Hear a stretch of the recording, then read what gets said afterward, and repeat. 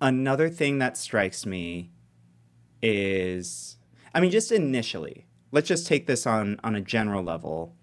Scott Jones is stirring up the rageful red meat justice types of our boomer generation, right? Our boomer folks who have money, who live in Land Park.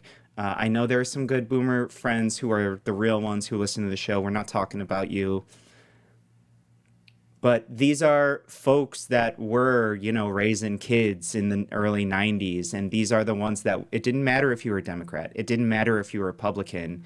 You were a tough on crime American, right? And everything that comes along with that. And he is stirring up that rage and also stoking the fear, right? That everyone you have seen, and PJ, you've seen this on Nextdoor. When you stoke people of means fear, when you make them afraid in their own homes, then they get furious and they point that at their politicians and they demand that they become tough on crime. So that's kind of where our discourse is right now. Um, so my concern is this, right? I mean, Flo, you have talked a lot about like we need to rethink what public safety looks and feels like. How do you see this affecting our discourse on this?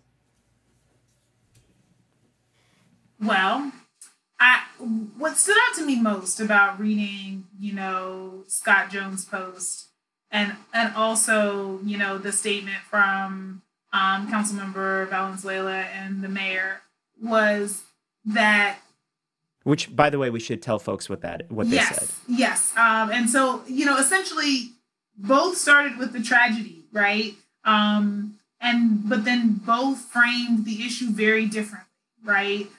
In terms of what the failure was. So they're identifying that there is a systemic failure. One is Mm-hmm. saying, let's do more of a thing that we have shown doesn't work. And the other is saying, let's do more of a thing that a lot of evidence shows could work if we ever got, the ovaries to try it. And so I just think at some point, what I think is really interesting here is that if we're if we're both agreeing that this is something we don't want to see happen, and we're both agreeing that there's something wrong in the way we're operating, why not try the thing we haven't tried before to see if it works before deciding that it won't? Because all the evidence suggests that it probably would achieve the outcomes that we want. And so, what I found myself just questioning, right, as I'm reading what Scott Jones is saying here about how we've used excuses to be able to release people from jails and prisons during COVID, that we have decided we're going to be soft on crime and that's why these things are happening, and that we're going to PJ's point, violate people's rights because they haven't actually been convicted of a crime, but we just want to hold them because we're worried about things. If that's the frame that we're going to have on things, then my question becomes, how does giving you more money stop that? In this instance, it means that maybe this person ends up still sitting in Sac County jail right now and maybe is unable to commit this murder that, they have been accused of committing. But the other side of it is that maybe they just got released a month and a half later and this still happens. Like, you haven't given me where is the prevention in all of this? Right. What is the role that you're going to play to make us safer? You're using scare tactics, but I'm still not understanding what we do, because this person exists in our community. And so the best way to address this is to be able to help this person be a safe member of our community. Warehousing them doesn't make them any more safe. It makes it, especially if they have a propensity for violence because of trauma and other triggers and substance use or whatever else is going on in their lives. All you've done is say, okay, I'm putting you in a position where I'm going to warehouse you and possibly exacerbate all of your risk factors and or expose other people who are also vulnerable and may be in the same position to harm. You have not actually addressed the root causes of this and actually helped to support someone. And so that's the part that just rationally doesn't make sense to me. Like, I don't understand how we're safer by what he proposes. but I also don't understand how we can all agree that the system is broken and then turn around and say, but let's do more of the system. Well, and that's the hard part, honestly. Like, a lot of the stuff that I was seeing online was basically people going, well, these two have defunded the police. And it's like, we're operating in different realities. They continue to get millions. They've gotten a raise. They've gotten more money. The cops have gotten a raise. Yeah, and they're acting like, so they want to do away with the police. We've kind of tried that, but we haven't. And I'm literally going online and having to tell people, like, even if you funded the police to the nth degree, you're not going to get prevention. You're just not. They show up after the fact. They take the report. They maybe do some investigation, but they're never going to be able to stop a crime unless they're there when it occurs. Right. That's just how it is. And this man who's been charged with this, somebody called 911 on him previously in that neighborhood. He was caught on their little door camera, and allegedly the police refused to show up because it wasn't an active violent crime.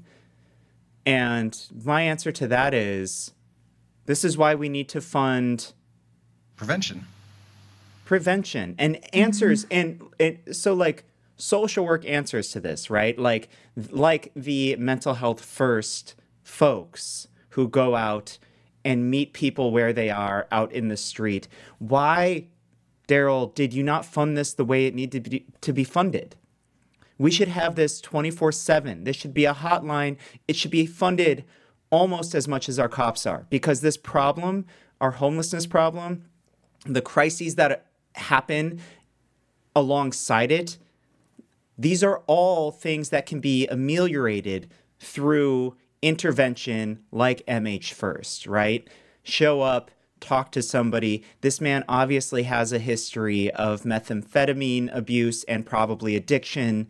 These are the first steps to actually treating the illness and not the symptom, so that he's not back out 2 years from now doing the same thing, right? Mm-hmm. Can I throw out some numbers? Scott Jones wants more money. And he wants more money so that he can jail more people. And SAC PD, they want that too, right? Even though they claim they don't. They do. According to prisonpolicy.org, I mean, the U.S. is by far the most carceral country in the world. But California, the state of California, that has had many DAs in a number of counties, not many, but a few, actually work hard towards decarceration, working alongside Governor Newsom towards getting people out of prison who are nonviolent criminals. California still, if we were our own country, we would be the third most carceral nation behind El Salvador and Turkmenistan. So Scott claiming that we are this like crazy communist, like, just letting all the criminals go free, that's absolutely absurd. And the determinants of crime, and Flo, the epidemiologist, has discussed this a lot on the show, are, especially the crimes we're talking about, it's so deeply tied to the trauma of poverty, right? Yep.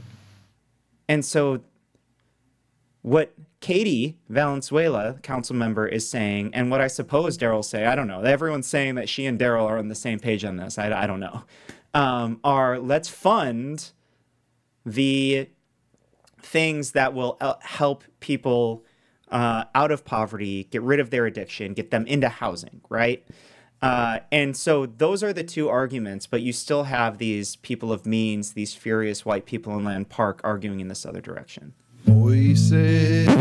Hey everyone, to unlock this episode as well as every Friday episode of Voices River City, head over to patreon.com/Voices River City and become a patron of the show for as little as $5 a month. You heard that right. For as little as $5 a month, you literally get twice as much podcast as you did before. So you know how I feel about seeing it, and you know how I feel about thinking about seeing it.